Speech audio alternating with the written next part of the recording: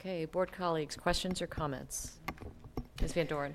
I just would, as I'm the liaison to the Stratford project, and I've attended the BLPC meetings, and I wanted to just read, Susan Cunningham, who is the chair, wrote a letter of support for the request that's coming in, and I'm just going to read the last paragraph.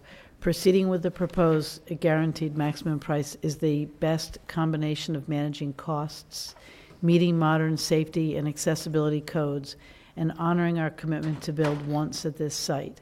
We look forward to your prompt review and approval, followed by construction start in early April and welcoming students to the long-awaited new neighborhood middle school by September 2019.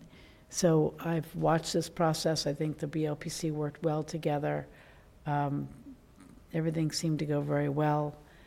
Unfortunately, we have higher costs than we anticipated, but it sounds like the group supports the recommendation. That's Susan's comments. I want to turn to my comments now. I've been very impressed with this design. I think it works really well. This community very much supported adding a middle school here and middle school seats here. I think it's very attractive. And I think further up in Ms. Cunningham's letter, she said one of the goals was to, build once and do this once here. It's not a place we're going to come back to. And I think it was done really, really well. So I fully support this and think you've done a great job given all the constraints. And we are going to have a fabulous historic representation of one of Arlington's shining moments at this facility. So thank you for working so hard on that. Thank you. Anyone else? Mr. Lanto.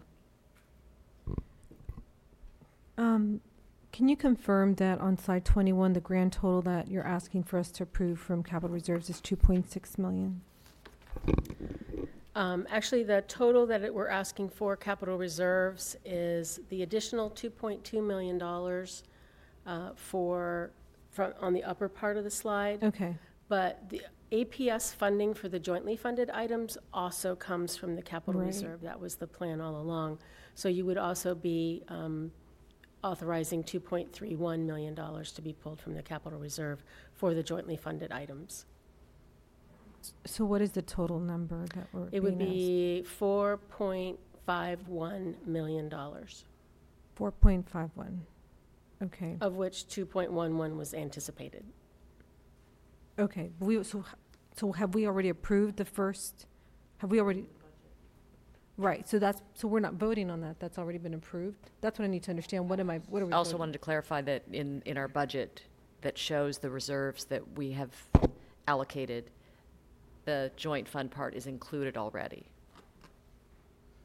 No, that has not been No? included already because you have not voted on this yet. So Why? this allocation for Stratford has not yet been approved. Okay. Both parts. Correct. Okay, that's what we were But trying in the CIP that was approved 2 years ago, there was line items for the jointly funded items and the capital reserve item of $250,000. So those were already anticipated to be taken from the capital reserve.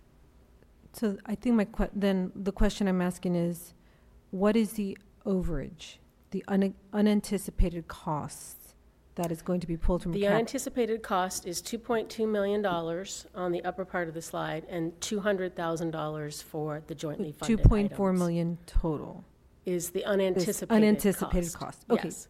Thank you. That is not equal to what's being pulled from the capital reserve. Correct. Now. Okay. Okay. Yes. Yes. But I'm just clarifying because of all the projects that we have ongoing and the escalated costs. It's important for I think the community and for me to understand what the overage actually is. Everything else has been allocated and planned for in our CIP. Yes. We're approving 4.6 million, but the escalation is really only 2.4 million. Correct. Okay, but we have to vote for all of it. Yes, ma'am. Thank you. Goldstein. Yeah. That clarification. My question is about the Virginia Historic Tax Credits. And this is a competitive award, isn't it?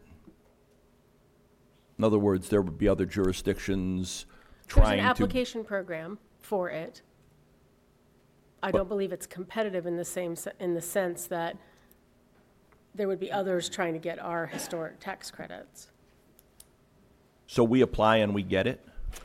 We apply, and there's an approval process that they have to go through, that we have to go through. It's a 3-step process, but it relates strictly to our project, not That we've jumped through all the necessarily right hoops and Correct. things like that. So there aren't multiple counties, jurisdictions, whatever, all trying to get the same limited bucket of funds. I do not believe so, but we can get back to you on that. Oh, yeah, that was my understanding, that these are all competitive and there's some kind of ranking process in different counties' applications, school systems' applications, and that, we could end up at the top or we could not.